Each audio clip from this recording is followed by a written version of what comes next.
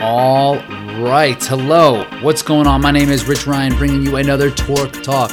This previous weekend was a busy one here at Torque. So we had 4 people racing: myself, Logan Broadbent, Josh Riedinger, and Lauren Longfield. But for this particular podcast, it's going to be Logan and I talking about our respective races. Logan finished 4th at Savage Race, Ohio, and I was able to come away with a victory at DecaFit Palm Beach. So the first 40 to 50 minutes we spend on Savage, and Logan goes through his race, some of the mistakes that he made, some things that he could clean up along the way, and also get some really cool insight on how to get through some of these really tricky obstacles. And he has great perspective because of his ninja background, and he has such good body awareness that he's able to do things that I wouldn't have even thought of. And then after that, we go through the DecaFit event. We talk about some of my preparation for it, some of the race tactics, and how that all kind of went down. So it was cool to have things flipped a little bit. Logan did a great job leading the interview all the way through. So I really enjoyed chatting with him, really enjoyed this conversation.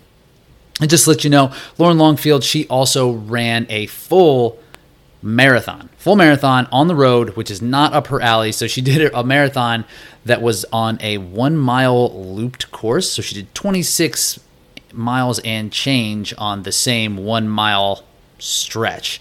She was able to run 3:12 and change, and which is well under a Boston qualifier for first ever road marathon, which is outstanding. Not a lot of prep there, and she's been running a lot in the mountains and preparing for ultra distances. So for her to step way out of her comfort zone and to do so well without much background in this, and the pacing could have definitely been tightened up, but she learned a lot, went after it the hard way, and finished the damn thing. So big props to her. And Josh Riedinger was up at Noob Sanity, and it was a longer event where he finished first, or I think he got finished second in the longer event, but there was a fastest loop one as well where he finished first. So he top two finishes for our guy Josh. So make sure to check out those. I'll put the links in the bios for those posts about what they had going on. But this conversation is Logan and I, so let's just do it. All right. Logan Broadbent. Hello. What's up, man? Ryan, what's up, man? I'm living my best life over here in Cleveland. How you doing? As always. Is the sun out? Are you guys getting some sun? Sun has been out all week. All week. We got 4 inches of snow a few weeks ago, but now it's beautiful. It's wonderful. I was in North Carolina this week for work. I got a nice trail run in down there, but it was just as nice here in Ohio. I was like, why am I down here? Doesn't make any sense. Yeah, I just got back from Florida, and I got back, and now it's going to be mid-80s here as well in Philadelphia. Where typically, I think Cleveland and Philadelphia's weather is pretty similar, pretty gray. Sun, not a ton of sun all the time, but in the springtime, people go crazy. They go wild. It's funny because I remember just in college, right? The first nice day of the year of spring. Anytime it jumped north of 50 degrees, right? Everybody's outside, everybody sheds all their clothes, and people are walking around in flip-flops, and it's still freezing cold, but nobody seems to care. It's sunshine. You just got to do it. You just got to take what you can get. There's one real running path here in Philadelphia. It's along the Schuylkill River, and it's just where everybody lives in the city. It just kind of dumps you into this one spot. You can run in a couple other places, but it's not great. It's kind of harder to get to. And when the sun comes out, that place is mobbed. Not a ton of winter runners here, but there's a bunch of springtime runners, and it makes me upset. I'm like, hey, I'm out here, fair weather. I was out here paying my dues all freaking winter, and here you are now. But who wins that race, right? Who wins that race? That's true. That's not. Right? That's not. The guy's been training all winter. Come on, get out. That's of right. here. Yeah, I went in the long run. That's what I'm telling myself. They're like, hey man, they just want to be outside, and they're just they're out running a quarter mile. You're out running 20, so don't worry about it. Right, so we're winning this thing. Well, let's talk about some races. We're a couple days removed from both of our races, and we're going to kind of recap things. But I want to talk about Savage Race first, which was close to you. It was kind of in your hometown, Savage, Ohio. And there was pretty much a star-studded field out there. And Savage has been really bringing them out.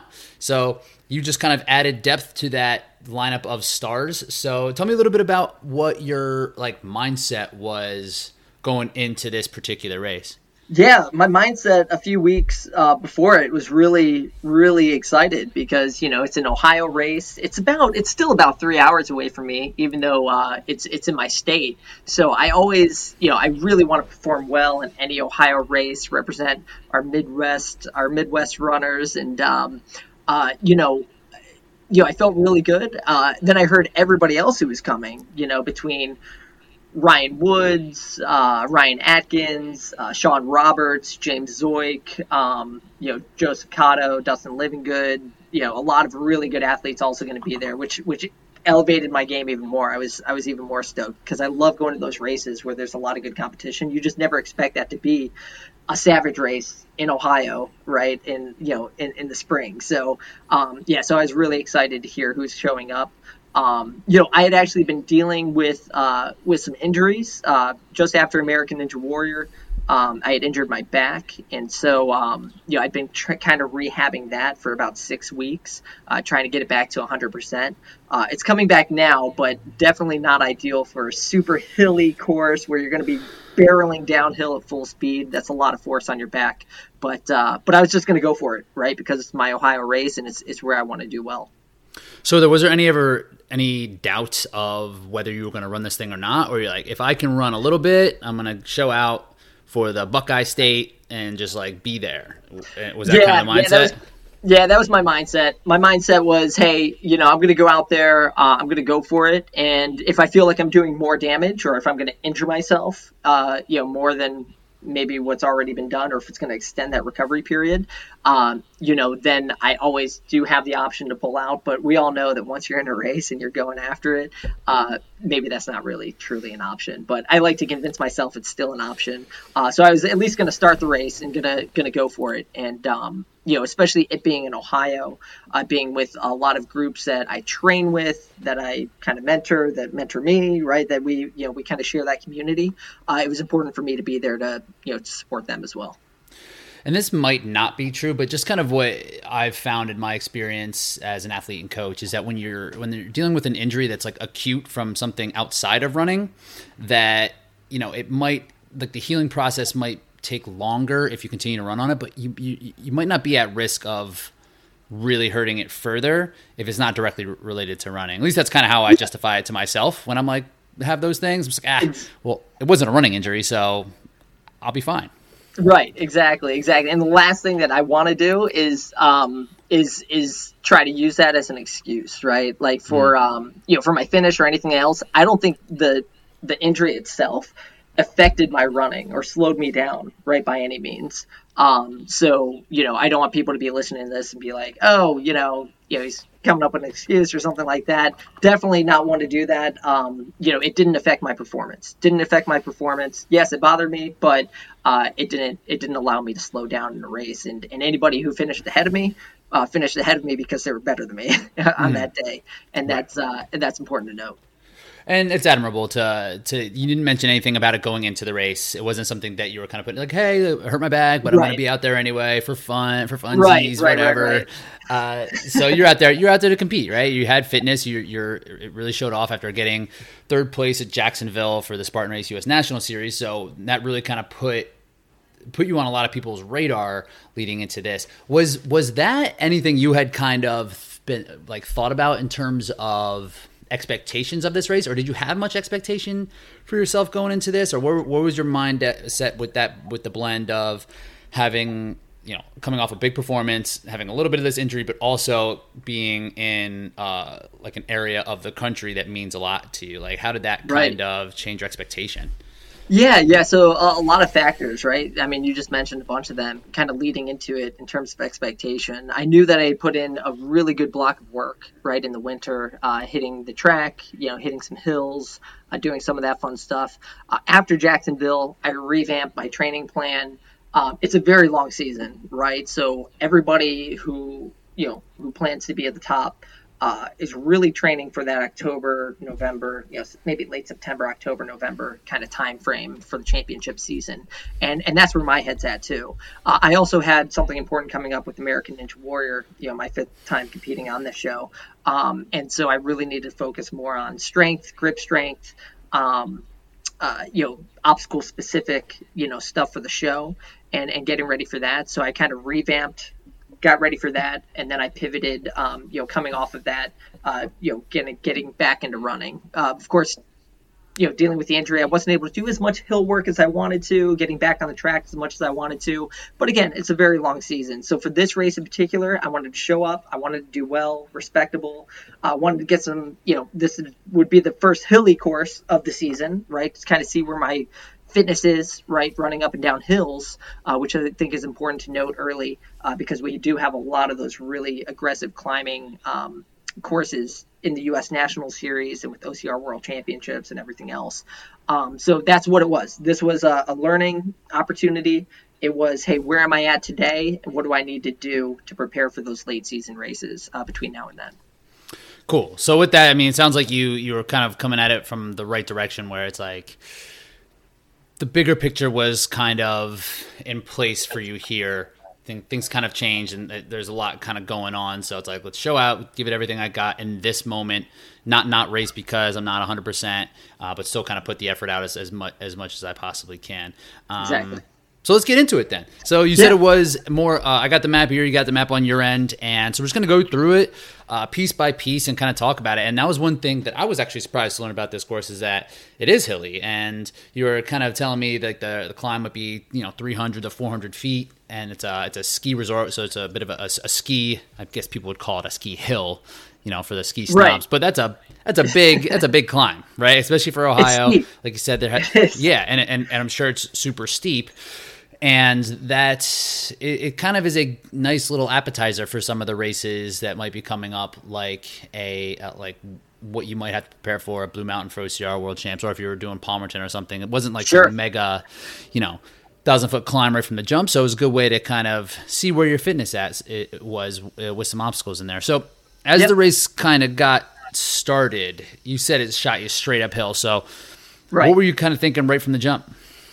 Yeah, so right from the jump is to not blow yourself out right at the beginning, and I think a lot of people do that. Right, you always see maybe an inexperienced runner just take off out of the gate, and maybe even get to the top of the hill first, right, and then really fall back and suffer after that. I want to just stay with the front group, with the people that I plan to finish near or ahead of, and obviously be aggressive. But not overexert myself because we are going up and down the mountain 5 times, right, for this race. So unlike, Stratton Mountain where you might go up 1.5, 2 times, or, some of the other big mountain races, this was a smaller hill, but we had to do it over and over again, which made it pretty tough. And so I actually went out ahead. It was James Zoik and myself, kind of getting to the top of the hill first, but everybody was right there in a group, right? Atkins was right on our heels. Atkins actually made a nice surge over the top of the hill and took the lead and started pressing. And then Ryan Woods wasn't too far behind, at that point, and we all just started pushing as we kind of took that left turn, kind of wound through the woods where it got a little bit muddy, and started making moves.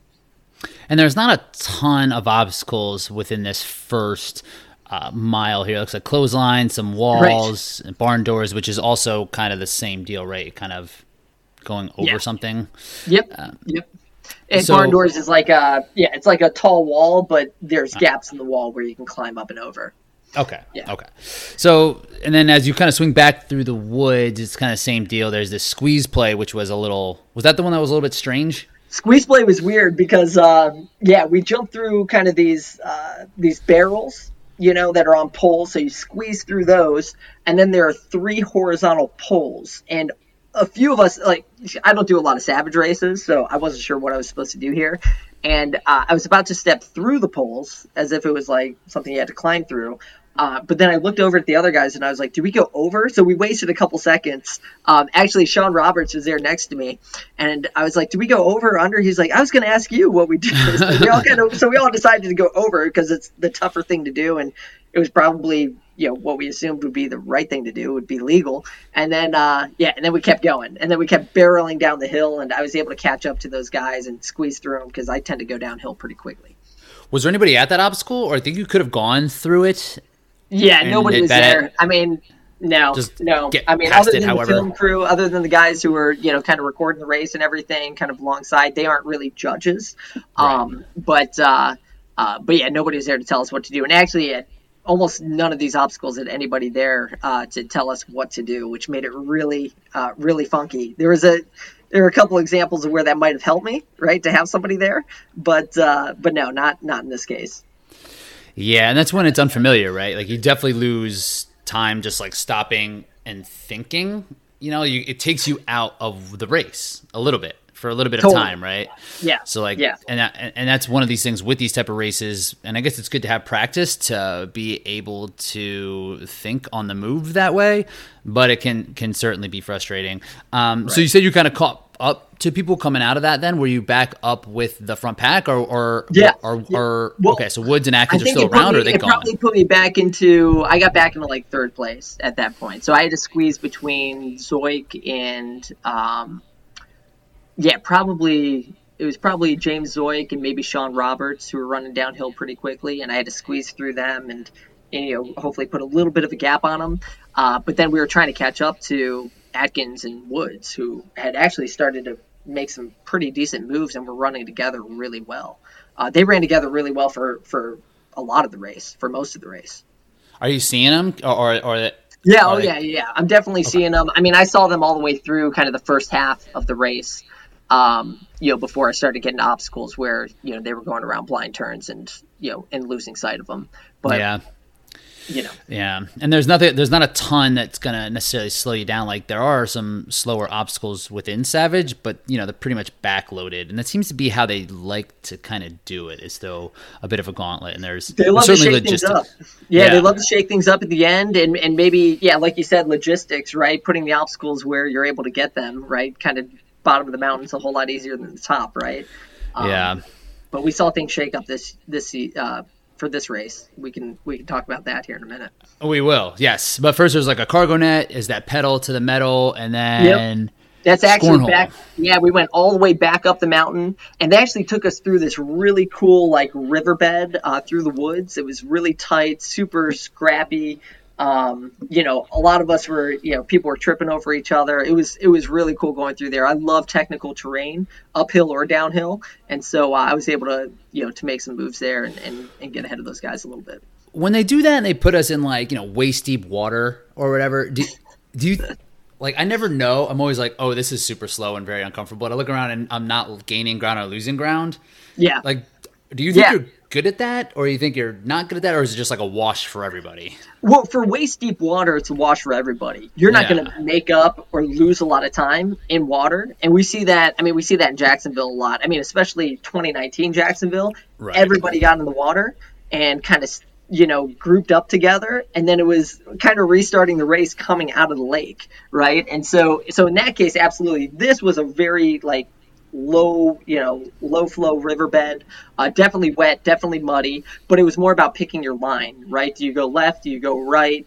Do you go high? Do you go low? What's the right strategy? And it kind of rewards somebody who's willing to take more risks, right?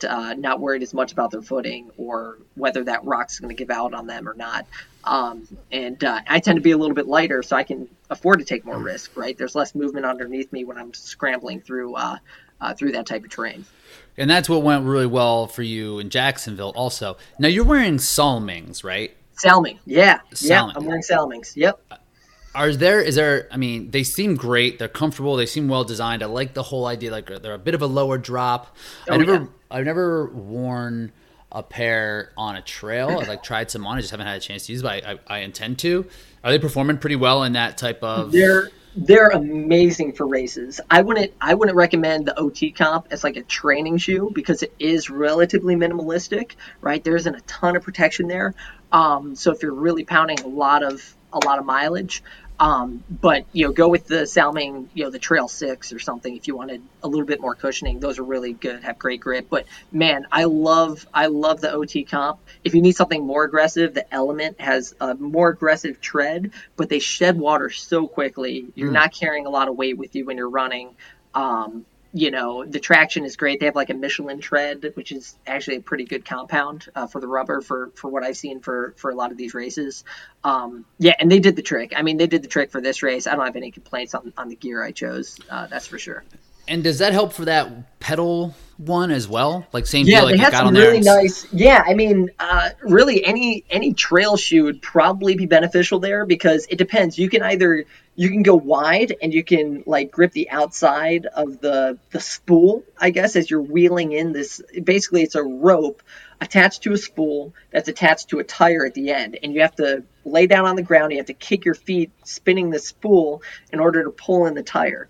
And so, if you have a good grip and you're able to grip the rope as it binds up, that can definitely help you out. I don't think anybody lost or gained a ton of time there, but it was very hamstring intensive. It definitely wore out kind of your hamstrings and your posterior chain trying to do that. Well, so when you get up from that thing, are your legs feeling beat? A little bit. Yeah, they really are. Yeah. Surprisingly, it's different than running, right? It's a different motion. But think about like, I think the way you think of it is if you got on an air bike, right, and started biking for, a minute or whatever, and then you hopped off and tried running, right? It kind of gives you that funky feeling. Yeah, and that's true. That's a good point where it is just kind of spinning and there's a lot of output in a short amount of time. Right. And so after that, did you lose ground? Well, after that, I think I came out ahead of those guys a little bit. I think Zoik may have made a move on me there. He and I changed spaces probably 8 or 10 times during this race. It was crazy how much he and I were together and kind of bouncing back and forth, which really helps. He's an Ohioan too. He and I have kind of a history of trail running together and stuff, and he's just an awesome person, awesome athlete, and always motivating, right, to be chasing him or to be running away from him, in some of these races. If anybody hasn't heard the names James Zoik, or sometimes they call him Zook, he's a good dude. And you say he's at Savage a lot, right? He's at a lot of Savage races. Yeah, he does a lot of Savage. He's big on the Savage circuit. So, yeah. I mean, he's stacking up well. And then when you got after that, you're into Scornhole, which is essentially like throwing a med ball up into a cornhole board, a huge cornhole board. Exactly.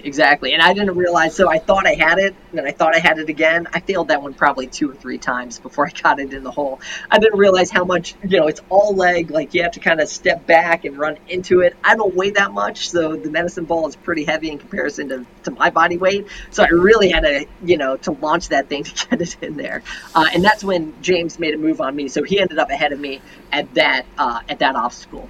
Got it. So then you're back kind of like in fourth and then coming out through Holy Roller, which is a good one for you to kind of move through pretty well. Yep. I got ahead of him on that one. That's, you're hanging underneath these rolling, poles, and you have to go, you have to stay underneath on all of them all the way through.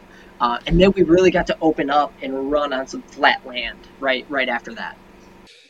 So then coming out of Scornhole and kind of being back, there's a longer stretch of what looks like flat. And you're a fast runner, you're good at Mountain Sioux, but you're also pretty quick. So when it gets to flats, like I don't see you in any type of disadvantage. I said James is a really good trail runner, but then Sean Roberts is a tremendous flat runner from what we can tell, at least in his track background. And so how things kind of play out at this point after Sawhorses, which are just walls, right? So between miles 2 and 3, you have some room to run. Exactly. So then we really got to open it up, and it was through some mud, some tall grass, some stuff like that. But if you're a good runner, it doesn't matter. I mean, it was very even footing, for the most part through this area. Definitely winding a bit, but I think that's where Sean really shined, right? He put a gap. I'm pretty sure he started to create a bigger gap on James and I at that point. Now remember, Atkins and Woods are running together and they're up ahead in the lead. But I think I saw Sean, I went back and watched the video. Sean was running really well through here. Looked like he was keeping a pretty decent pace. James and I were pretty close together. I know I ended up passing him kind of on the back half of this on Kiss My Walls, which is basically a rock climbing traverse, right? So you have these rock climbing holds and you traverse across a horizontal wall with a little bit of an overhang. And definitely made a move there, just given my rock climbing background and ability. But put a gap on him and kept pushing. But at that point, I was in 4th place, and he was in 5th at that time. Okay, and then over the Twin Peaks is just two walls, right? Yep. So there's like a mud area that we had to fly through. The Twin Peaks, just 2 big ramp walls. So you're not going to make or lose a lot of time unless you can't run up a ramp for some reason. But yeah, he and I, we got through this pretty quick. Yeah, it looks like there's some. And are you still flat, like as it loops up? Are you just coming back that same way on that same flat ground as you get through these next couple all flat? Yeah, this is all flat. This back part. Okay. Until we get back to where we rejoin the blitz course. So when we get back to the mountain near the building, that's where we start running up the mountain again for a 3rd time. I see. Okay. So anything really worth noting through like Nut Smasher? No, Venus Skytrap, Block Party. They love their innuendos. Love it. Innuendos in these in the naming conventions for even their new obstacles. They just keep it on. Like what else? That's probably how they decide their process. Like they come up with innuendo first, and then they design the obstacle around the name. I think they do. I think it works out. It works well for them. I don't see how it couldn't be that way. So. Yeah. Venus Skytrap. What can happen there? But so a couple balance obstacles, block parties, kind of, you got a block on a rope that you pull up and then you bring it back.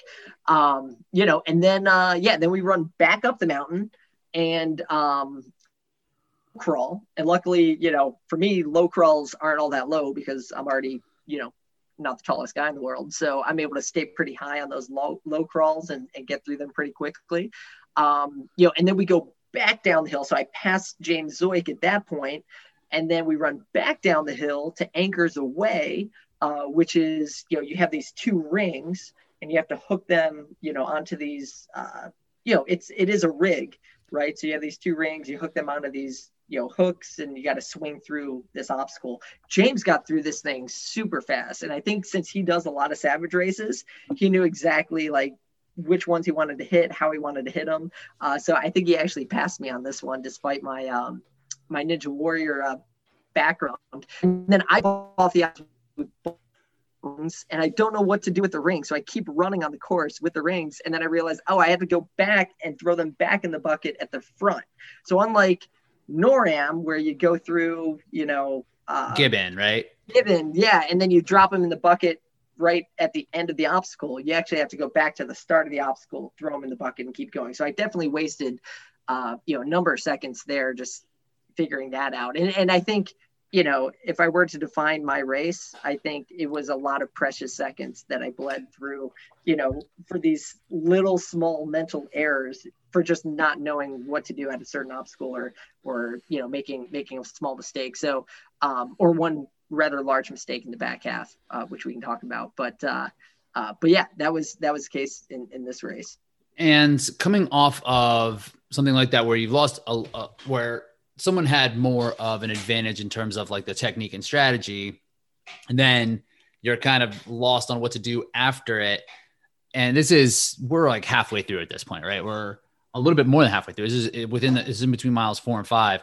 Right. Are you starting to worry about what's happening? Are you able to kind of get that out of your mind, or where's your mindset now? Because now you're in 5th, right? Right. So I can get that. I can start to get that out of my mind because, I know that I'm efficient on obstacles, and I know we're about to come to a very obstacle heavy area. And unlike Spartan races, right, you can actually fail the obstacle and then go back and do the obstacle again. There isn't this massive 1.5, 2-minute penalty with doing 30 burpees, wasting a lot of energy. So you can actually take a little bit more risk in this type of race, which is kind of a unique perspective to have. Which is helpful for you, right? So it's good perspective to hold. It's like, okay, I'm in this, I'm strong on obstacles. Like if I can maintain, like I don't need to worry about this small mistake where like someone like myself, if I would be like, oh crap, I'm making mistakes on the obstacles that I'm able to do. What's going to happen later? You know, if I was losing contact, but so it's good that you have that confidence to like understand that there's places where you can kind of pick it up later. And there's always that incentive to really keep pushing in these races, because the challenging rigs toward the end can mix everything up, right? Mm-hmm. So Sean Roberts, who may be a fantastic runner, I don't know how good he is at obstacles, right? So he might get to something and really struggle with it, and that might give me a chance to, you know, to pass and to end up a little bit further ahead. So you're always in the race at these races, and that's what I like about it. And so it looks like there's a couple of, again, just kind of obstacles slow you down. Like the back scratcher, I think, is again just kind of like a barbed wire type of deal, right? And then another wall. And are you caught up at this time? Were you able to make up any ground, or are you still hanging in? Yeah, no, James and I are pretty much together at this time. We're right there, and we've got the big 8-foot wall. Again, I think Atkins, Woods, and Roberts had started to put a gap on us. So I didn't know quite where they were or how far ahead they were. And then we have to start running back up the mountain for the 5th and final time. And we have to get through Battering Bird, which is kind of a tough rig for a lot of people. So you got to get through that. That's one that I actually slipped off of at the very end. And it's because I was trying to be overly aggressive. Like I felt good, felt strong, felt like I had great traction. Grab that last set of ropes that you kind of grab that are hanging there to go for the bell, and I slipped right off. And so I should have matched. I should have matched and hit the bell. But again, that's all on me. Just a lapse in judgment there. Where this is where my race started to kind of fall apart a little, because right after that I made another mental error that really cost me. Can I ask you about the battering part real quick? Yeah. For a guy your size, what are you weighing in right now? So I'm still carrying a little winter weight. I'm around 130 pounds right now. Right. And what are you, 5'6"? Yeah, I'm about 5'5", 5'6". 5'5", 5'6", 130. Right. So I mentioned size a couple of times, and with this, the battering ram part of this obstacle. Bird. Yeah. It's a lot of what looks like power generation, and then being able to kind of slide that thing across the pipes. The more power you can produce, the faster you'll kind of go through that. So at your size, what's your strategy with this? Are you worried about that? Are you able just to use your arms to slide through, or are you using more hips and of more momentum to work your way through something like this? I'm using more hips and momentum. I'm using my whole body to kind of kip and kick. Because I want to get it done in 2 moves or 3 moves as opposed to. Is that all it'll take? 7. Yeah. It's a relatively short, distance that you have to go, maybe 15 feet or so, maybe 20.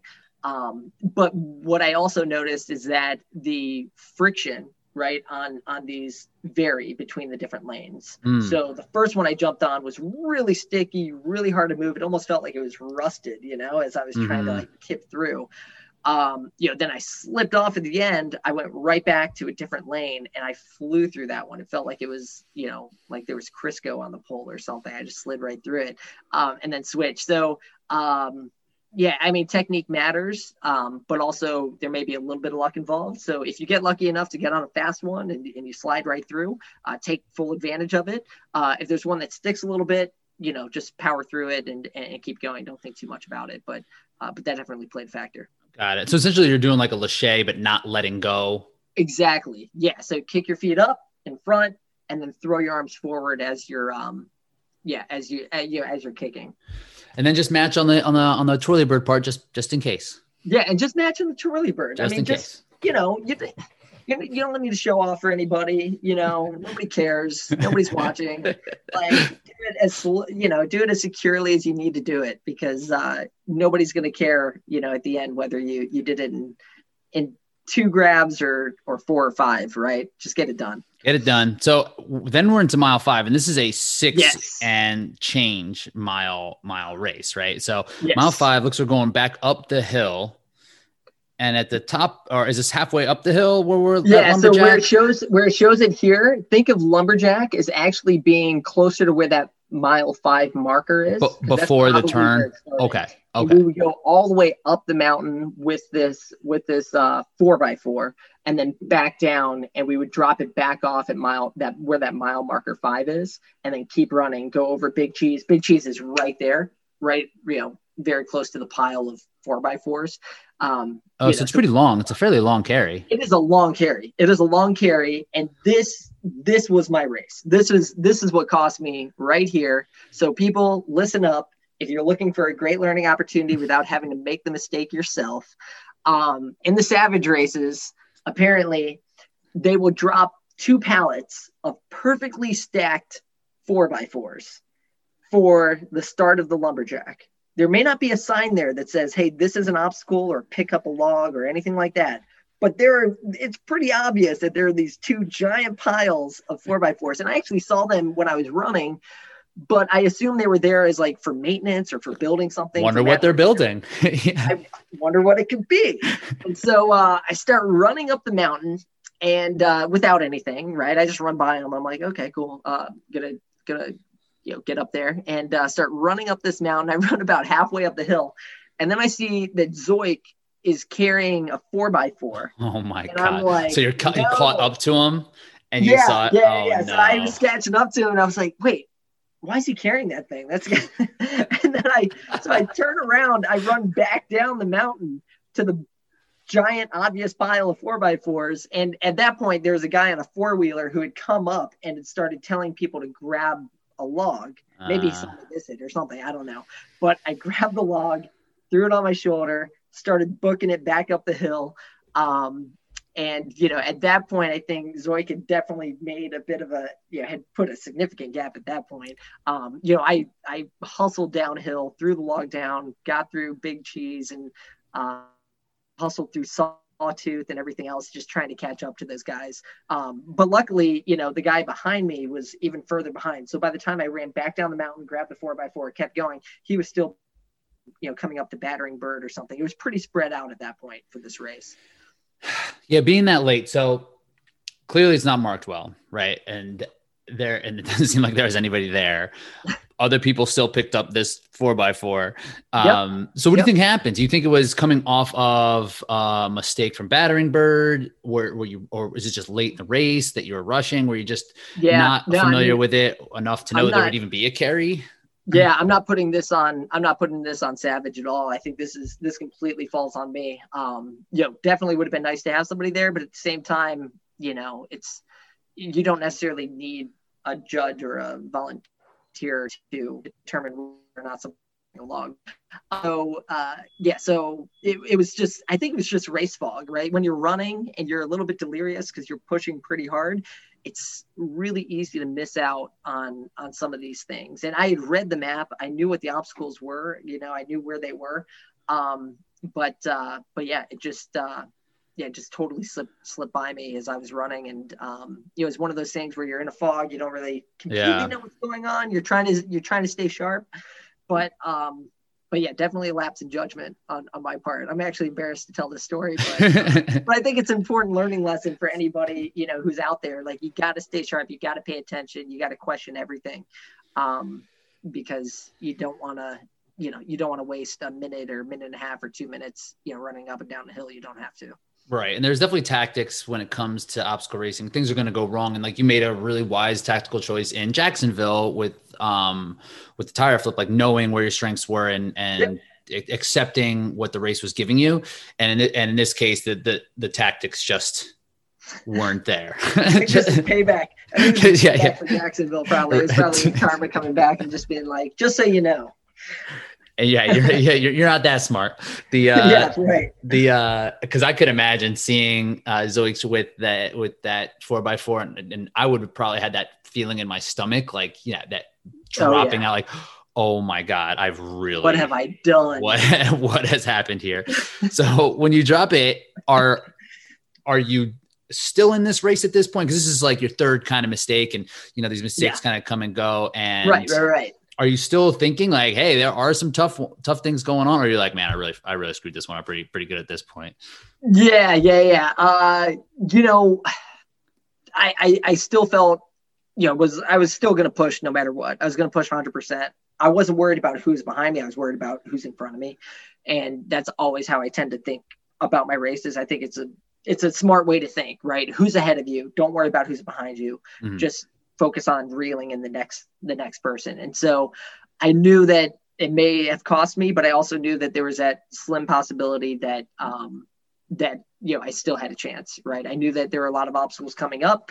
I didn't know how well somebody else would be able to get through those. So I was going to go for it no matter what. And so I continued to just haul butt. And sometimes making these mistakes causes a bit of an adrenaline rush and causes, is that extra motivation that you need to push even harder through the last part of the race. I think it certainly was in this case. I continued to push very hard and actually almost, I was right there, at the end. I finished maybe 15 seconds right behind Zoik or something. And so that would have been just one failure, right? One failure, one obstacle, and that would have been it, but no big deal.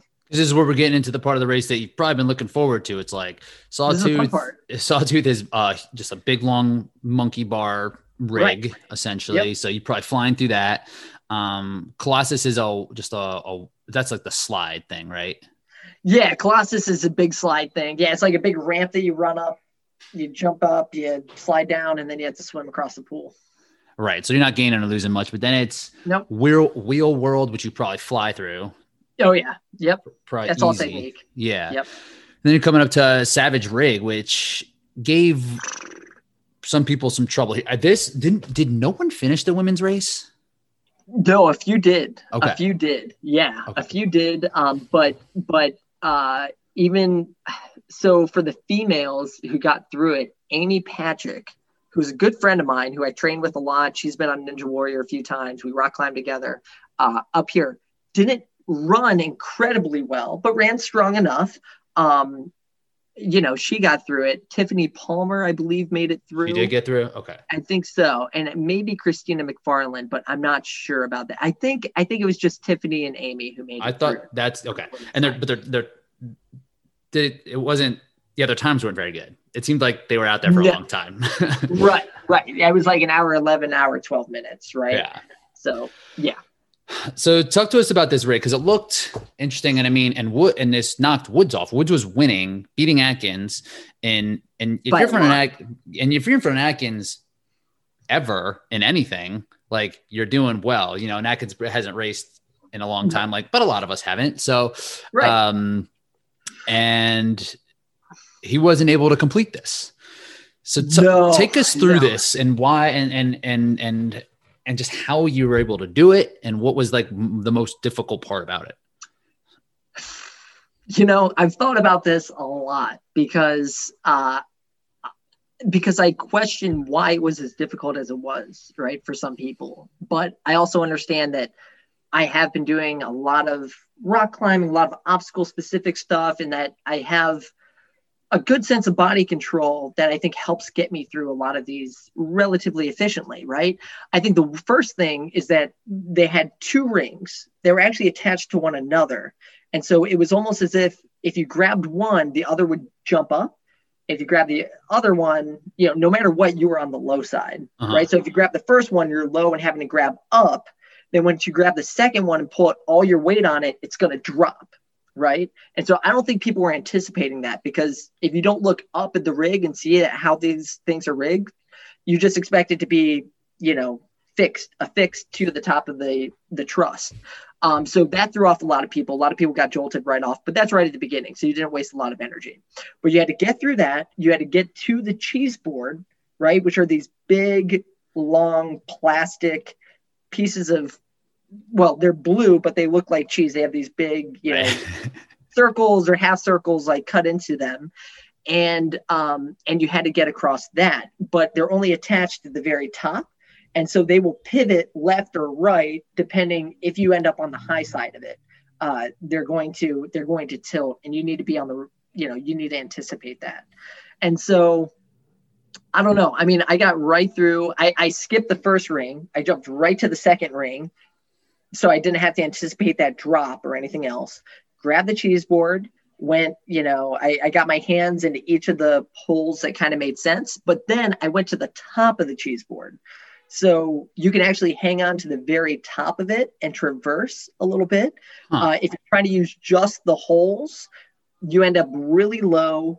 You end up, I think, struggling on grip a lot and deciding which side of the board you need to be on. So I kind of used the top, I used the bottom, I used like everything that I could to get across. And then I even used, after the cheese board, there is a chain, like a covered chain that you could grab and then go to the rope ladder, which was also suspended twice. So it was suspended twice, but it was connected to itself. So again, you drop down low on one side, and then once you grab the other side, you're going to drop again. So you need to anticipate that. A lot of people were falling off there too, not anticipating the jolt. They expected it to be fixed, and it wasn't. And so that was, if you knew the body control, if you knew how to get across that efficiently, you were fine. If you wasted a lot of time thinking about it while you were on the obstacle, you were going to get pumped. And if you failed twice, I'd say once or twice, you really have to wait a long time in order for your arms to come back. And that's I think what ended up happening to Woods. It's not that he wouldn't be able to do the obstacle if he knew how to do it and how to do it properly. It's that he wasted a couple times trying it and then got pumped, and I think wasn't able to, to get through it completely. Right. And for a guy like Woods who went there to win, like the completion isn't why he wanted to go there. So that's a different train of thought, right? Just like why risk it and stay out there, potentially get hurt for nothing, or just walk off the course and just live with the DNF, right? Because he was out there to race and compete, right? He doesn't mind getting his band cut in that's instances. Yeah, so he's playing for money. Yeah. Yep. So when you're starting up, these are fun wrinkles. The way the counter balance of the rings, it's like a good idea. I would probably be very frustrated with it. So when you start on the second ring, did you know right away that they were connected, and did you pull it down? Yes. Could you reach out and pull down and so that you start with it all the way already taut?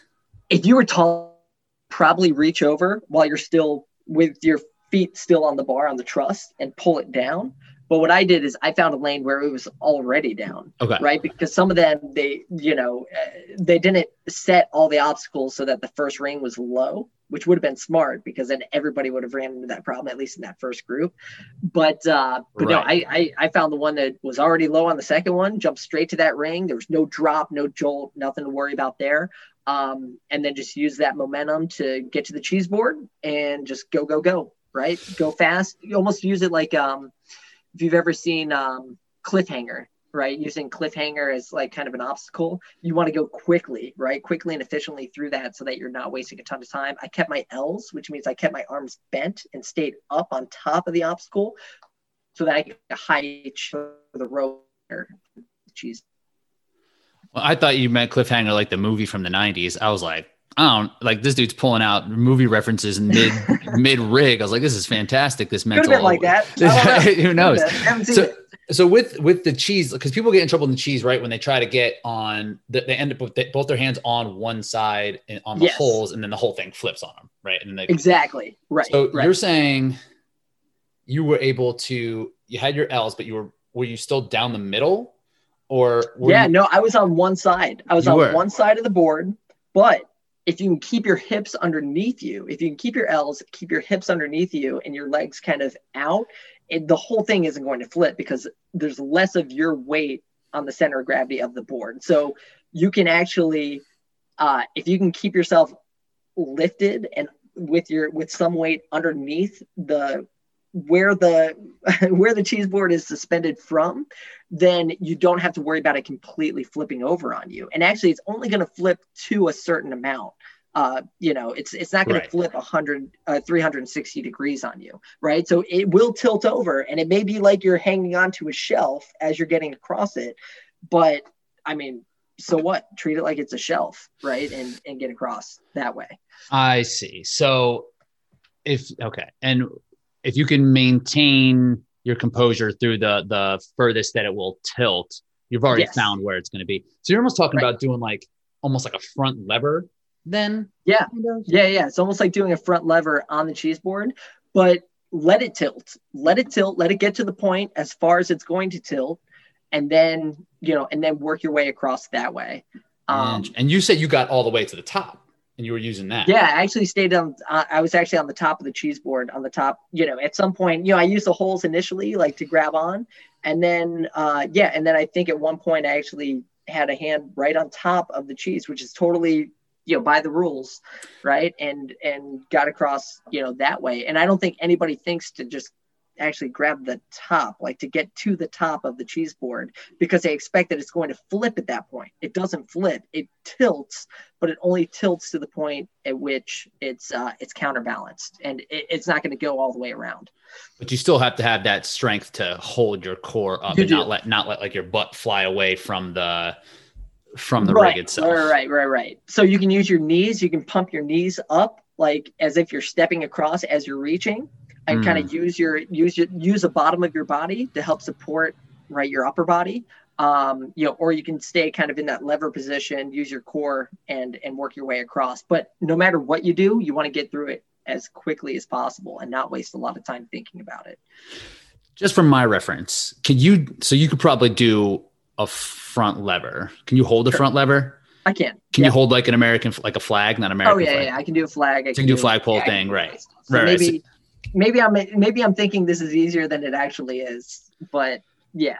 I think that your strengths are in that and holding those positions, holding full body positions, where many obstacle racers are probably using a lot more arm and shoulder strength to kind of move through these. And that's why people are kind of keeping the center down the middle, right? Just to kind of keep the arms bent and trying to reach to get through it. Were you just naturally doing that when you're like, I'm just going to go here and then I'm just going to kind of throw this lever on and I'm good to go? I think it just felt easy. Just how to do it. It just felt it was, I just went with what felt right. And I think even if you're dead hanging, even if your legs are down right below you and your knees aren't even up, I think that board is only going to tilt to the, to become a shelf, and then you have to use it as a shelf to get across. So, So even if you can get there and just like counterbalance it for even that moment, might not even necessarily need to hold it for that long. Once it's tilted, it's tilted. Yeah. I think you can get across in probably 4 or 5 different movements. Right. If you did it efficiently, right. Effectively. That's interesting. Yeah, it's tricky. I think a lot of people anticipate that the board is going to flip, and so they waste time worrying about moving their next hand over, right? And then they get bumped, and then you can't reach to the chain, or you can't reach to the ladder, and it costs folks for sure. Then you're stuck. Very interesting, really cool insight. And yank my chain, that's new, so it gets heavier as you're pulling it up. Yeah, I guess it's 120 pounds, chain, and you have to pull it. Gets heavier as it goes up, so it's really easy at the start. Then it gets really heavy, and so I had to put my foot down, kind of on the bar and lean back. I was, Zoik and I were there kind of close to the same time. I was trying to chase him down, but with most, heavy weighted obstacles, right, it might cost me a few seconds. I don't weigh quite as much as I maybe should for those types of things, kind of like Hercules hoist and Spartan. How does it compare, would you say? I would say this one was a little bit easier, just because it's easy at the start, but definitely hard at the end, right, to get that last pull. It was similar to what you deal with Herc hoist. But getting it halfway up was pretty easy. It's just when the full weight of the chain was there, it got a little more difficult. But I'd say it was easier. I don't think a lot of people struggled with that one. Let's put it that way. Okay, cool. That's good to know, because I wasn't sure how that was all going to play out when that got rolled out. It seemed interesting. Kind of another cool little take on things. They're doing things, man. They're trying new stuff. They're innovating things. And I don't think they have like a women's and men's chain there. I think it's all the same. So it may have been easier because, as a male, I was the same weight as the female. So maybe some of the females, who were even lighter, right, even lighter than me, may have definitely, seen that as a more intensive obstacle. Right. And right at the finish. So what are some takeaways after a couple of days removed? And so you finished in 4th, right? Finished 4th. Yep. Right. Finished 4th.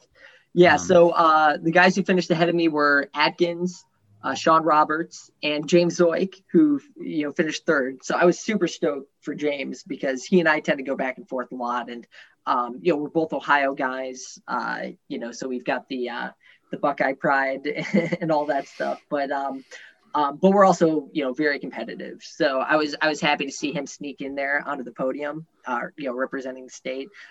Adkins did really well. I know that Adkins didn't feel his performance was where he would want it to be. But again, Ryan does a great job of peaking right for those important kind of late stage races. So I think this was just kind of, to see where he's at physically. So I wouldn't worry too much, about him here in the future. He'll be ready for those races. And then Sean, with his mid-distance background, did a really nice job. This was his first like big OCR, and I think he's going to continue to be a contender for years to come. So they're definitely legit. I felt bad for Woods having to step away, with the DNF. But I kind of understand, right? He came here to hopefully, win a little bit of cash and do well at a Savage race. And once that was kind of blown, to avoid risking injury or something, right, he decided to step off. But I wouldn't anticipate. I mean, he should see his performance as being positive, right? Aside from this one rig, he ran extremely well. I mean, if anybody goes back and watches the video, he had a decent gap on Ryan Atkins and Sean Roberts, right? When he got to that rig. If he had gotten through that in one, even two tries, he still would have won the race, maybe even three. But I think he just got pumped, right? Yeah, and, looked frustrated too. Yeah. There were, so yeah, it was a good race for me personally. I feel good about my performance. I feel good about my effort. I am not satisfied and very disappointed in myself when it came to those mental errors, right? And those mistakes. There's no excuse, right, for making those as a veteran in this sport. There's no reason that you should miss a pile of logs, or that you shouldn't match on an obstacle. If even if that your grip is secure, you just never quite 100% know, right? So, right. So conservative, right? Get through things quickly, but I got to avoid those mental errors, for the remainder of the season. So I'm really glad I had this race and I had this race experience, because I know that I'm not going to make those same mistakes here going forward for the rest of the OCR season into the more important races. What do you got next? What do we got next? We got Ohio Spartan. Oh, right. That's soon. Soon. So doing that. I've got a few. Yeah, very soon. Very soon. That's coming in hot. And then I've got Utah, I think, for the U.S. National Series. I'm going to focus on the National Series this year. I've got, my goodness, a ton of different races. I've got some boomerang tournaments too. I do the boomerang thing. So I'll sprinkle them in there. Yep. Some weekends I may be doing a bit of that. But definitely U.S. National Series. I plan to be at OCR World Championships for sure.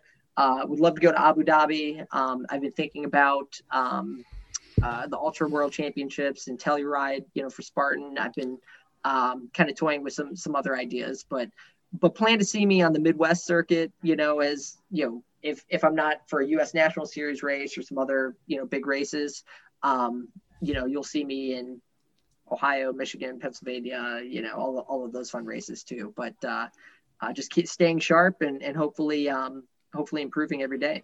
Cool. So we'll make sure to link to all that. Make sure we know where we're going. Give everybody the heads up. So cool. Let's just take a quick break and then we'll flip it around. Yeah, I love it. Sounds good. All right, cool. That was just a little break. That was everything from Logan's experience at Savage Race. So now I'm going to turn it over to Logan. He's going to lead this conversation through. We're going to be talking about DEKA Fiat. Rich Ryan, we are so excited to have you here today on the Torque Talk podcast. Can you tell people who you are and where you're from? For sure, my man. So I appreciate flipping it here. So we were just talking 1 second ago, took a break, flipped it around, and now you're hosting it. So fresh off of a race in West Palm Beach, DecaFit, back in Philadelphia now. We tried to do this earlier. I was at a Airbnb that said it had internet, but just like didn't. So sometimes they can say they have internet and they are lying, but you still. I'll tell you what, we tried hard though. I mean, we probably restarted, 4 or 5 times before we decided to call it quits. Right. So. I was very upset, and it should be nice to have a vacation, quote unquote, without Wi-Fi. It seems nice. My phone really wasn't working either, but I wasn't planning on not doing stuff. So I was kind of driving myself crazy. I was like, I need to do stuff. So it was a little more stressful than a not stressful situation should have presented itself. When you're used to being extremely busy and going from training to work to podcast to, everything else, like to all of a sudden go from 100 to 0 is disarming, right? It can be scary. It was weird. And yeah, like I thought I would like that. I would relish those moments. I needed to prepare to do less. And I wasn't prepared to do less. Well, cool. Well, we're here. We're going to talk DecaFit. We're going to talk about what happened this weekend in West Palm Beach because I think it definitely made waves, right, in the DecaFit community, in the Spartan community. A lot of people were talking about it. So first, here's what I want you to do. Can you just walk us through exactly what DecaFit is for those listeners who aren't familiar with the concept? Yeah. So I think it got confusing because they rolled this out in 2020 and then no events happened. So no one could really kind of grasp what it was. And they also were rolling out 2 other events along with DecaFit to make it a Deca trifecta is what they're doing. So there's DecaFit, which is 10 workout stations with 500 meter runs in between. So you run a 5K while you do these 10 stations. There's Deca Mile, which is the same 10 stations, only with 160 meters of running in between to make it a full mile. And then there's Deca Strong, which is no running at all. So just the 10 stations back to back to back. Right. And the Deca Mile and the Deca Strong are more for like gym affiliates to hold for their members to kind of create some buzz around this whole Deca brand. So that when DecaFit comes to town, people are aware of it and the whole gym community kind of ups and shows up for the DecaFit that time of the year. So the real race is the DecaFit and the other 2 are just more things you'll see across the country and like gym-based stuff. But you'll see a lot of places doing this Deca Strong or the Deca Mile events all across the country, right? And they're keeping track of, times and performances and everything. You actually had a pretty impressive Deca Mile performance, right, prior to this DecaFit competition.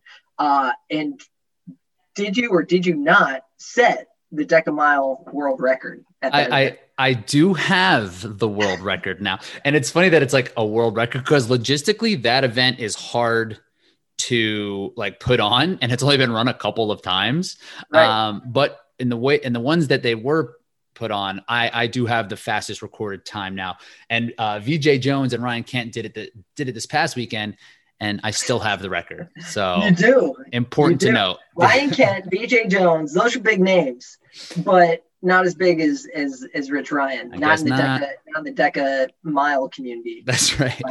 So that's awesome. That's huge. I know I saw they did that event in what was in Colorado Springs or Denver. Yeah. So of course they, at altitude, you gotta note that it's at altitude, but either way, less wind resistance, right? Less air resistance, right? At altitude. So totally, that bike would be spinning. The Ram Burpee's super easy. Right. All right. So you come out of the Deca Mile, you got the world record. Excited about that. So you're obviously in pretty decent condition. You're pretty fit, and you're preparing for West Palm Beach. So what was your health and kind of that fitness level leading up to this event? What was how did you feel and what were your anticipations for this race? Yeah, so coming out of the winter from like January to March, I hadn't run at all because I was straight up hurt. I just had like this glute injury and I just couldn't do anything in terms of running or anything impact related, but I could row quite a bit and I could lift quite a bit. So I was doing all of those things, and I had just kind of come back into running pain-free like at the end of March. So it was really, I had some time to kind of build up my running through April, but not a lot. I was being pretty conservative. I didn't want to go too quick. And so a lot of my quality work was still being done on the assault bike and on the rower. And for me, I'm like my running background is just so extensive that I can kind of understand what kind of shape I am in based off the workouts that I've done. And sure, yeah, that makes sense. Right, where you're doing the same workout that you've done previously. And, right. Or just like how it feels during certain paces. Like, oh, okay. Like then this pace usually means I'm kind of here. And if I run this many miles at this, whatever. But on a rower or a bike, like, I don't know. Like, I think these feel really hard. Like, I don't know if these paces are good. Like, I don't know if they're getting any better. I don't know how they compare to anybody else. I don't know how good people are at this that are going to be at this event that I'm preparing for.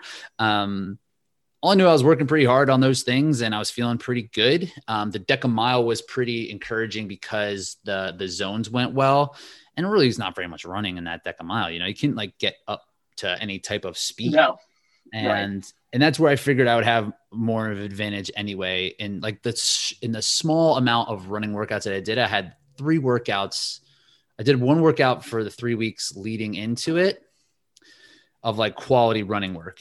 And it went well to the point where I was like, okay, I maintained a lot of fitness here through the fall, but I just hadn't built up my volume really high enough to know how the running was going to hold up, So, and especially with the zones in between, like I knew my zones were in good shape because of Deca Mile, but I honestly didn't know how the running was going to go.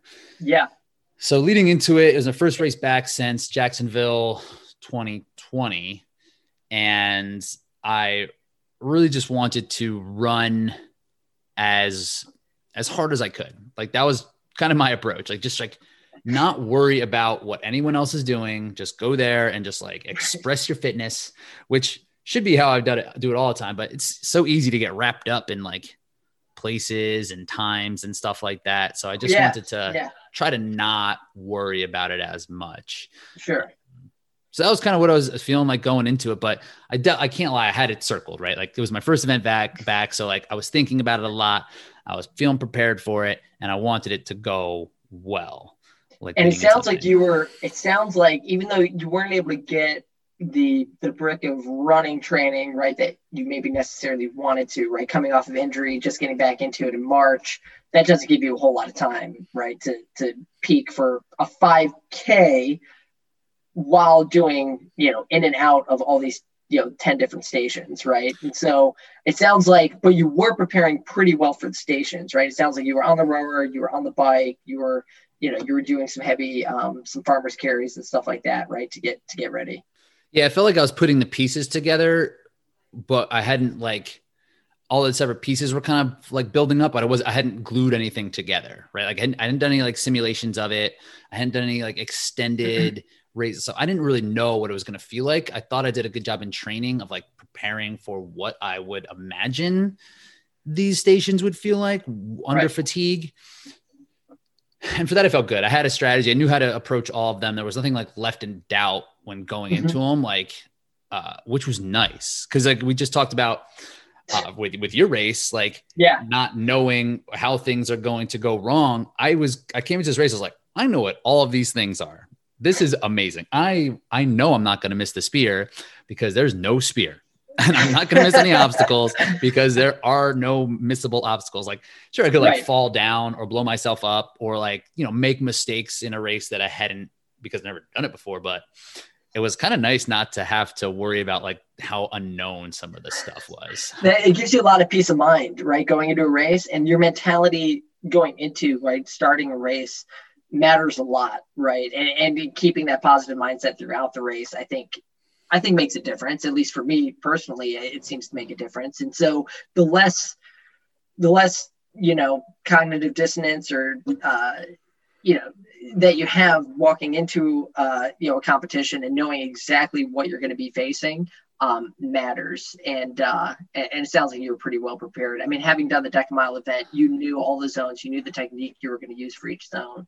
Like that wasn't an issue. It was just how were you going to feel right after a 500-meter run between each and every single one of these. Exactly. Yeah. And that's interesting. Like the dissonance of things, which I've had so many times in obstacle racing. Like I'll think about how fit or prepared and how well I'm going to do. And like, I was just like lying.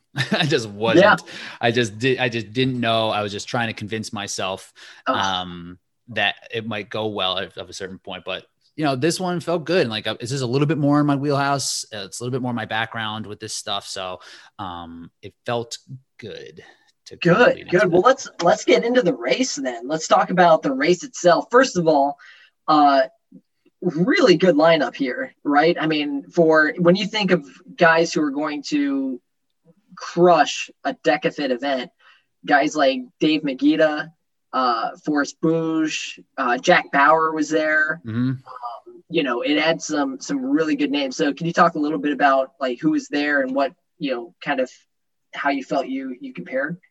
Yeah. So going in, I knew Jack and Forrest, like when I signed up, that they would be there. I wasn't sure if there were some guys who did the Dallas and the Atlanta event, Preston Burnett and Caleb Yates, who are good at these type of things as well. I wasn't sure if they were going to kind of show up, but Magida hit me up a couple weeks before. He's like, "Hey, I'm coming down," and I was actually pumped, and that was a good sign in the past as well, where I would really want to have less competition so that like I had a better chance of doing well, which is like so backwards and crooked, but like that was back. Like I used to really want my, my self-worth to be related to my results in a race. Exactly. Right. And it is when I was like, okay, great. Hardware. Like, yeah, exactly. And then, so like Magida did so well during High Rocks in Dallas, where he got second to Hunter, and really was the only one who gave him any push. Like this whole event was designed to be like the best of the best, and Magida had to fight his way to get into this event, got in and did really, really well. So having him there made it feel a lot more like legitimate, and I didn't know who else was going to kind of show up for it. And it's a new event, right? And it's not, and there's a bunch of other OCR events. It's going to be hard to know who's going to be really that good at this. But I knew I was going to be pretty solid no matter what. So I was happy to have Magida there. It kind of took it to that next level of like of competition, and Forrest is just tough, man. He's just going to show out and put it all out there. And Jack Bauer has been preparing for this stuff for a long time. So I knew like that there was, and like whoever else would show up, the dude, Ryan Corning, who ended up finishing, I don't know, 8th, 9th or 10th or something like that. He has the DECA strong world records, and he hadn't done a Decafit either. So I didn't know what kind of things he would bring to the table. There were some other old Spartan guys that kind of showed up. So it felt good. It felt like it was like a decent field involved, and it got in my head a little bit because I started to think about okay, where am I going to place? But then I had to remind myself of like, don't worry about it. Just your race, just run the freaking race. So that's kind of what it's looking like at the start. Awesome. Well, yeah, I mean, it's definitely your race. And I mean, even at the start, you get a couple guys who just shoot out of the gates. I saw, in watching the race, there's one guy in particular that just like really took off, right, and pushed the pace at the beginning. Did that worry you? Were you concerned, with starting? I mean, everybody started at a pretty fast pace, but did you feel comfortable, or did you feel like, hey, this is something that may not be sustainable? Yeah, like that dude, Noel Medina, he ran a couple of these before, and seeing where his times were and where he was placing, I was confident that the pace he was running was too fast. Like I knew that he's a good athlete and does well in these events, but he was going too fast. And Forrest went out pretty hard with him, and I just wanted to be comfortable. And that was something that I figured through the first 3 zones, it should just be straight up comfortable. So like the first run should be comfortable. The first zone of the back lunges, and even getting into there, I was like, just go easy and just like do it up, like pace this thing out. It's not very long. There's not a ton of time you can make up. And that I'm 6 foot. So some like a little bit taller. So that's even one that's as fast as I try to make it, I'm still not going to do that well on it. Right. That favors guys like me on the shorter side who can get down and up really quickly. Right. Yeah. And same with the Ram burpees and some other things that are in here. Totally. So there's a little bit of a blend for what's better for the different height of athletes. And Forrest, he's 5'3", and he probably weighs maybe 130. You know what? Yeah. He carries a little bit of muscle, so he's probably 130, 135. Yeah. I'd imagine. But I just wanted to take it easy through there. And then coming out of it, I think I was in fourth. Yes. Yeah. Yep. So I went into the zone third, came out of that zone fourth. So Noel was still out in front. Right. And I ended up right behind Magida, and Forrest ended up running down Medina. And then David and I also kind of cruised past him as well, leading into the second zone, which was the row. So getting in on the rower, I went and make sure to check all the dampers and like the foot placement. And there's no, I think in High Rocks, when you roll into the events, like they place you based on where you come into, but this wasn't like that. It was kind of a free for all. So you kind of ran in there and just grabbed whatever. So I had kind of like staked out a couple places. I like my damper like 7. I like my foot pedals at like 3. And so I knew that stuff. And so I just got to work. I just got on that rower and just started freaking rowing. And I did this one workout 2 weeks ahead where I did 3 rounds of 200-meter run. And then I did each one of the first 3 zones with a 200-meter run in between. And then I would take like 2.5 minutes rest, just so I could kind of get an idea of how to pace that and what would feel sustainable. In those first 3 zones, I figure like you're only going to kill yourself. So needing to know how I'm going to feel was crucial. So doing that workout was pretty helpful. So I figured right around 140 per 500 is a really kind of sustainable pace. I kind of find myself there. Okay. Yeah. So 500 in an event like this or during those workouts is kind of where I thought it would be. It's pretty fast. I mean, going in and just trying to maintain like 2 minutes for 500, like can be hard for good athletes, right? Yeah. If you're not used to rowing. But if you're the 100-meter row is something that really benefits people who work on that event. You can't just, if you just walk in and expect to do it properly, you're probably going to be pretty slow in that event, and you're going to feel it, right? There's definitely an element of form with that. It's better for bigger, taller athletes for sure. Right. But even just watching people's form, you can tell right away if like that chain starts wobbling up and down, if they're getting leaning way far back, or like where they're pulling the handle, like it needs to be smooth. It does. Yeah. It doesn't need to be over your head. That's insanity. And then like, it doesn't need to be necessarily even that fast, like it needs to be powerful. You need to press through. It's a push through your legs. It's not a pull with your back and arms. And if you're not on it, if you're not practicing it, like, you're going to have to screw it. You'll probably screw it up. So that was one thing that was helpful about getting injured is I spent a lot of time on that rower. Like that's what I would do. That's what I do for my long runs. I would do like 2.5 hour rows. I would just sit there and like watch TV and just focus on my form and just have it be back and forth. So, I had a feeling one of the scenarios that played out is that I could potentially have the lead after the row, without necessarily even pressing it. And that's kind of what happened. So I got out of that row in first after that. Yeah, you came out first, then it was Forrest, and then I think Medina, and then Magida, right? I think is how it ended up working. Yes, I think you're right. And I was watching you do these big, long pulls. I saw Forrest, right? His pulls were shorter, right? And I think that made a bit of a difference. And then we move, and then we're running. You come in first. You come into zone 3 first, and then Forrest, Magida, and then Medina, right? So now it's Rich, Forrest, David, Magida, and then we do the 24-inch box jump or step overs, right? And I saw you actually started with step over.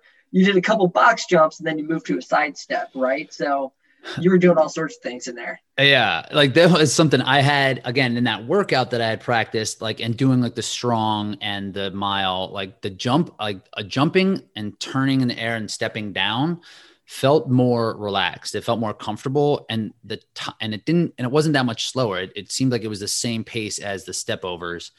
But this is regrettably, this is something I did do. I looked at how everybody else was doing it, and they were going way faster than I was. They were going way fast. I saw Forrest doing it, and he was like, it was like 2 for 1. And I was like, okay, I got to do it different than this. But it was still in that, or those early zones where I was still trying to kind of pace things out. Right. But I did let them dictate what I did a little bit on that. I was like, all right, I got to switch this. This isn't working. So I got to go back to the lab and figure out what to do and kind of stay the course on that. Yeah. Like do 100 of each technique and figure out what your total time and was. Just see, like, I thought the step ups felt worse when I did it, just subjectively, but objectively, like the times weren't that much different, and maybe they were, but I don't know. Yeah. So I kind of panicked, but was able to still get out of there, but barely in front of Forrest. You guys were tight. I mean, you, Forrest, and Megiddo were all right there, right at that point, basically grouped up. And I mean, so we're a third of the way through the race, right? We're getting into the medicine ball sit-ups, right? And you started putting a gap on that lap. I think you kind of, you pulled ahead of those guys, and then Forrest and Megiddo came in behind you. Yes. You started to create did you increase your speed there, or were they falling off of the pace? I think they were falling off a little bit. With the pace, I don't feel like my effort really shifted throughout the entire time, maybe like the last run, but there was never like an effort of, okay, drop the hammer now on the run. I didn't want to have to do that. I didn't think there was place for that in the middle. And like, if I needed to reserve that for later in the run, like if I needed to make a move, like I wanted to have that, but at this point I was still pretty early. And those med ball sit-ups, like they were just, they're super slow. No one's making up ground on that. Like maybe you can screw it up. You can literally drop the ball, but like, we all kind of got in and out as fast as we kind of went in. Yep. And you came out in the same order that you went in, right? Yep. And then did another 500 meters. So yeah, not a big shakeup in the medicine ball, sit up. I didn't expect things to be made, but now zone 5, there could definitely be, another one of these longer stations where technique matters. Height maybe plays a factor in this one. And can you talk a little bit about the 500 meter ski erg, what you had to do there? And yes. And then as coming into that, because my row was so much stronger than what Forrest had done, I thought like that would be a good place to be able to lengthen again, just by kind of going off of what I would feel as a sustainable pace. Where Megiddo, he's stronger than I am, like straight up. Like he's like can generate more power, he weighs more than I do. He's got almost like 20 pounds on me. He's stronger than all of us. He's stronger than almost everyone in the game. And he's big, he's a big, strong guy. And this is like, with the skier, it gets just generating power down, which is kind of strange. So it's almost like a reverse deadlift. And like, then you have to really kind of crunch your abs really hard. So it's very core intensive, but also like the form, like in your posterior has to work to that advantage because you have to drive it down. So a lot of times you'll see people just kind of like round at their back and just hinge at their hips and not drop their butt down. Right. It takes a ton of energy. It's super slow. But also someone like Forrest, he can't reach the handles all the way up all the way to the top to create that full power, that big, long stroke. So I got in there ahead, and then I think I put about 10 seconds on both of them in that zone. You did. Yeah. So I was rowing, and the zones on the Athlinks are what your transition was in and out. So I think it said I was closer to 2 minutes or like 1:58 or something like that. But my row pace was kind of like 1:46, 1:47 or something like that. Okay. Yeah. And so, it looked like you were getting, so I can anticipate a lot of seconds being shed getting into the station and getting out of the station, where people are like casually walking up to things, or they're, it seemed like you were conscious of that, right? And you were getting in and out pretty quick. That was one thing. I was talking to Mark Godet on Torque leading into it, and he's like, you got to push those transitions and see what could happen in there. And that was one part of the race I wasn't necessarily even thinking about. I thought they would just kind of take care of themselves, but you're right. And even talking to Megiddo after, he's like, dude, your transitions were fast. Like you definitely put some time on me in there. So just getting back onto the run as fast as possible and just like hoping it goes okay and just like start running and see how it goes. But after ski erg, it was still pretty solid. Still felt good. Yeah, definitely. I mean, you were moving really well. Here this is really where you saw kind of the pain, right, on the face of Forrest, which makes sense, right? He was really pushing through there. But this is where you really started to separate yourself from everybody else. And then we had the 100-meter farmer's carry, which I don't think anybody loses or gains a ton of time there either. I did see that you grabbed the weights from further back in the pile as opposed to grabbing the ones up toward the front. Was that because you didn't want to reach down as far, or you wanted to walk further with the weights, or what was that about? Yeah, I just want to make it a little bit harder. Okay, just straight up didn't think about it. Just grabbed the first ones and then went. But that's smart for next time. Just thinking. Just working that strategy. I like it. Yeah, keep working it.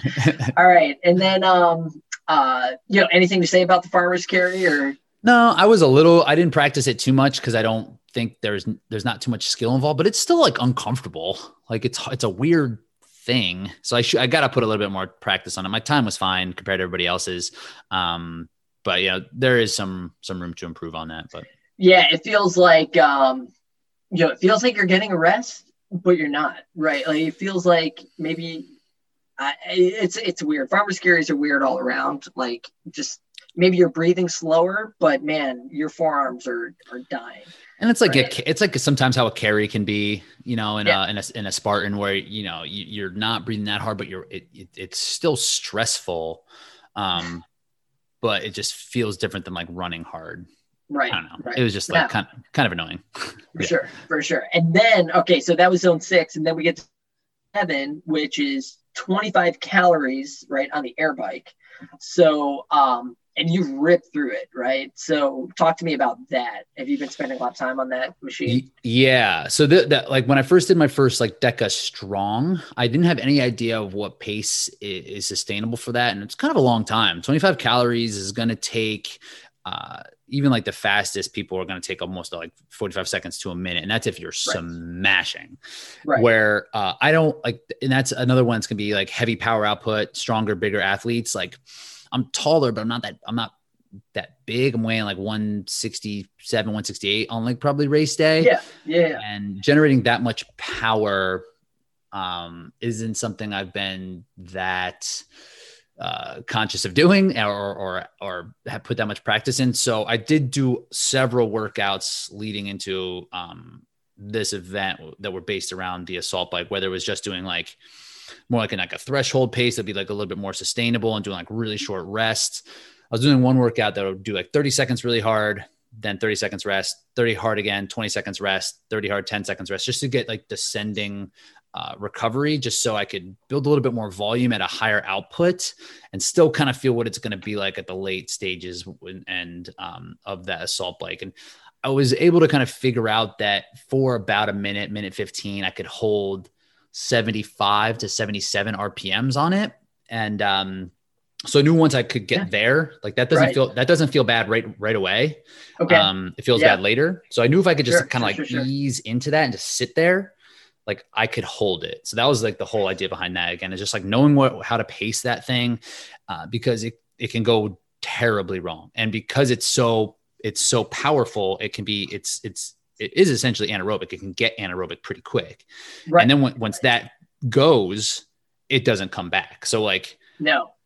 You can put yourself underwater with that. So it was really gradual finding where I could go and just like staying in there and just like being able to kind of hang for a while. It's interesting that you did that workout, right, to figure out what your RPM should be and that sort of thing, without actually doing this full workout. Because even if you do kind of a brick workout or something, right, to kind of anticipate, right, the feel for that, it's not the same as doing all of these previous stations, all of these 500-meter laps, and then getting on that bike and trying to do what you're about to do. So, I wonder how many people who are out there training are thinking about it this way, right, and doing these types of workouts to prepare for it. And that's the thing. It's like, and I would do several rounds of that, like 3 to 4 rounds of that. So I would know how it felt fresh. I would know how it felt in the middle. I know how it felt at the end, and really where the sustainable part would be, because it is different. Right. And you don't want to have to simulate this workout.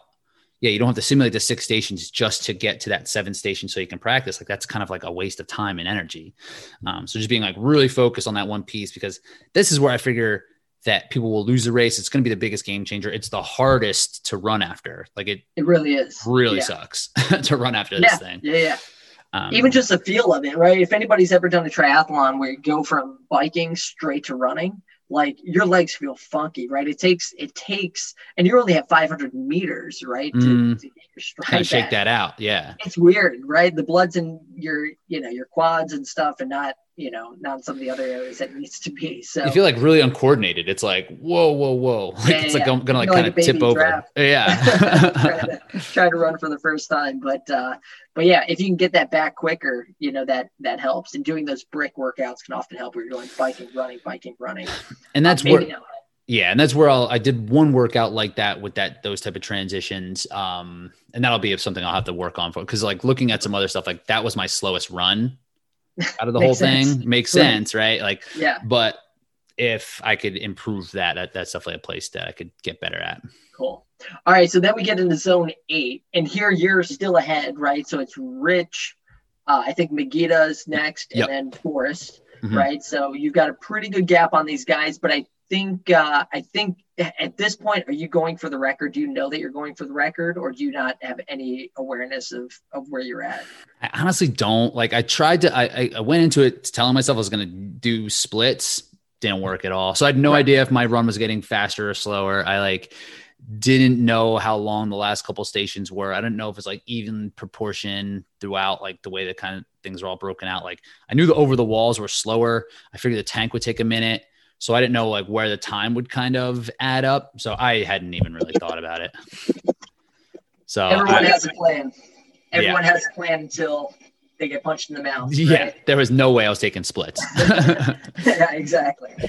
All right, perfect. And then, okay. So then we get to the dead or the slant ball, like over the wall, type of thing. Now this does look like a slow thing, right? Where you have to lift the ball, get it over the wall, jump back to the other side, do it again. I think 20, how many of those? 20 times. Yeah. So yeah, it's slow. It's like relatively heavy. It's easy to do with bad form. Right. It's just slow and it's awkward to get it around it. So like, it's actually nice that it's after the hardest station. It gives a little bit of a reprieve, like, cause they could really kind of stack some momentum. Like if they flip this and like the ski-erg, like if it was like a salt bike ski-erg tank ramp burpees, it'd be a brutal finish. Right. This gives it a little bit more balance. So if you're not that strong on a salt bike, you could still like make up some ground, but for the most part, for me, I just wanted to get it done. Like I had no strategy for this one. Yeah, it looks smooth, looks efficient. It sucks that you have to walk around the wall each time, and it's got kind of the A-frame to keep it supported.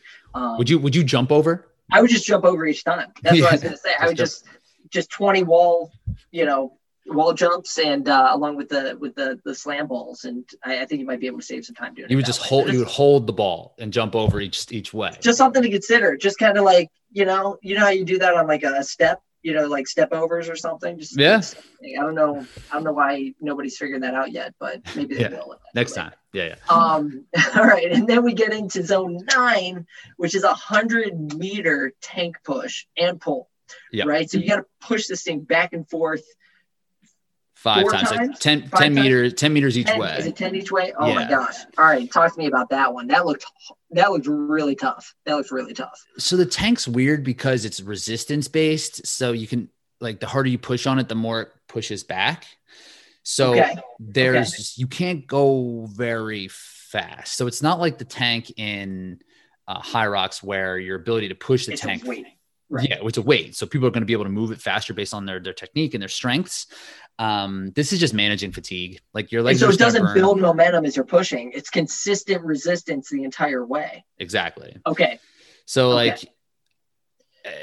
it's just about like honestly managing fatigue. Like your legs are going to burn on both directions, and it's just going to be just holding on to that and just not resting. So it's not really, and this is another one, like if this was a sled push, someone like Megita would have a big advantage, but because this doesn't really matter, it's just, again, just dealing with the discomfort kind of evens the playing field, which is like a pro and a con. Like it makes it kind of like an easy out, but it's nice for lighter guys. Yeah, Right. yeah, definitely.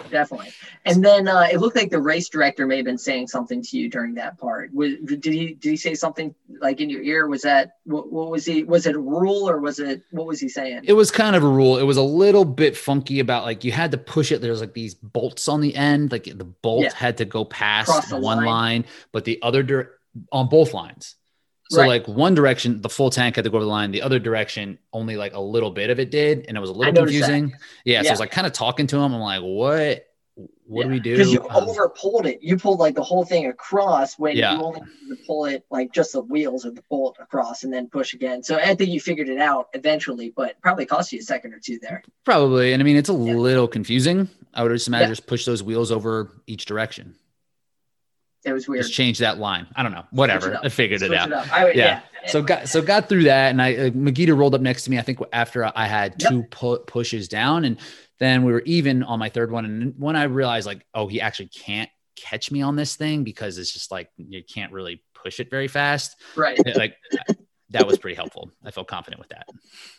Awesome. That's great. All right. So you're about to do your last lap, and then you got to do the RAM burpees. So, all right. So where you at mentally, like going into the RAM burpees? Like how are you feeling? This is like your final push, waste everything. Yep, exactly. This is the first place where I just tried to unload a little bit of the run. I don't know how well of a job I did of that. I got to go back and kind of evaluate some of the splits of things.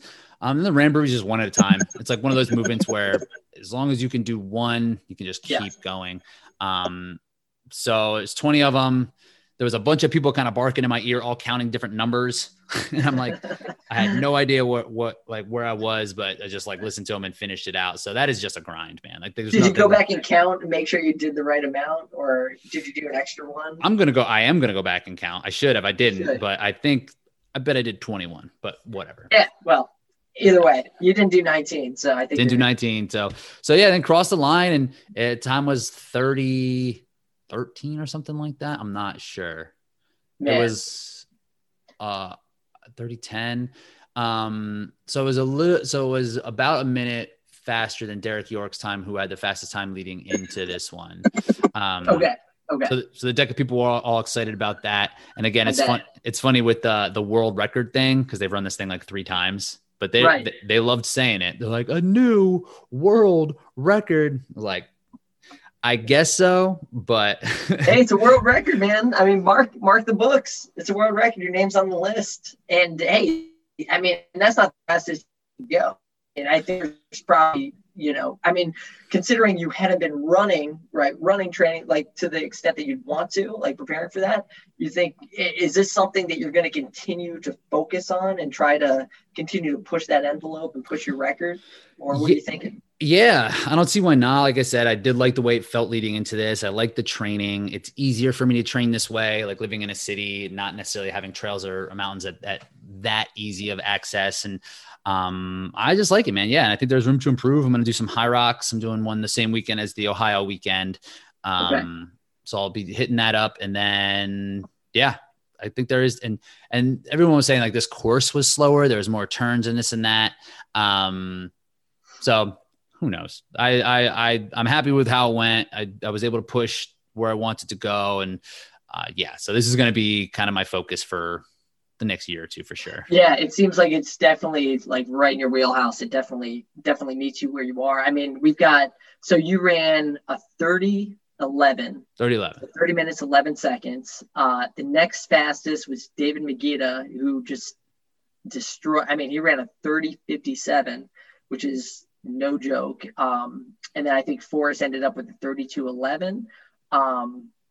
And then Jack Bauer, right? Jack Bauer came in at 32:40. So really good. But I mean, that shows kind of your fitness and the gap that you put on those incredible athletes. I mean, these guys are, very legitimate, really stacked field. So yeah, congratulations on that, man. That was awesome. do you think you surprised a lot of people, or do you think people were anticipating you to walk in and be able to perform, the way you did? So looking at the stations, I was really happy that my 5K aggregate was only like 1 second faster than Megiddo's. And it really wasn't the fastest running time that people have seen in this space. Because I think if anything, after like OCR stars last year, had a really fast, like 6 mile. My mile was pretty fast. People kind of looking at me like as a runner. But my stage, my row was really fat and was the fastest. My ski erg was the fastest. My salt bike was top 5. So like, I was really happy that there was some versatility shown there. Because I do more stuff than run. And I think that might be the thing. And this event, it is still very runner biased, and it definitely helps, but I was really pleased with it, with the showing, because it wasn't just because I was that much faster than everybody. Right. Right. So, I mean, there's still Deca Strong, right? For those who aren't runners, right? They can still do Deca Strong and do well and be very extremely competitive, right? That's going to take away kind of the runner specific, people, right? Who can do really strong in this type of event, even if they're not as strong in some of the stations. But yeah, I mean, it was cool to see like such a well-rounded performance, right? To see you, not only your splits in the 500s, but to be able to win or to be top 3 or 5 in the stations themselves. I think it speaks to that overall fitness, as opposed to just being a really good runner who just kind of stumbled through kind of the obstacles and stuff. Yeah. And like Faye Stenning, she won the women's race and set a record there. She was just incredibly faster than everybody else. Like but her stations, they weren't great, but like, that's how this, like, if you can get that much faster than people, like you can kind of run away with it.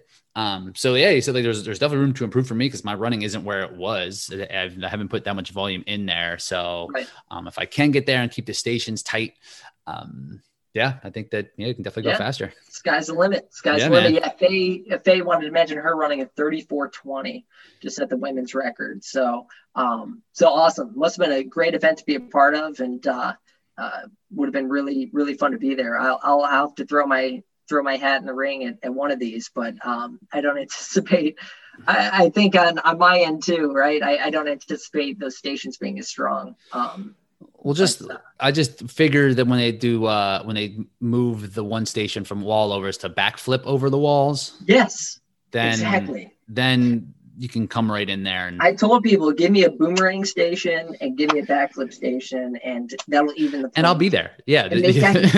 Maybe I can compete. We'll see. But no, that's great, man. Well, congratulations again. Ladies and gentlemen, world record holder Rich Ryan joining us today, flipping the script, allowing me to interview him. I tell you what, it feels a lot better to be on this side of the interview. Oh yeah, more relaxed. It is. It's much more relaxed. And this is great. I really appreciate it, Rich. And thanks for sharing your insights with everyone. Appreciate you, man. Thanks for taking the time. All right. Catch you soon. See ya.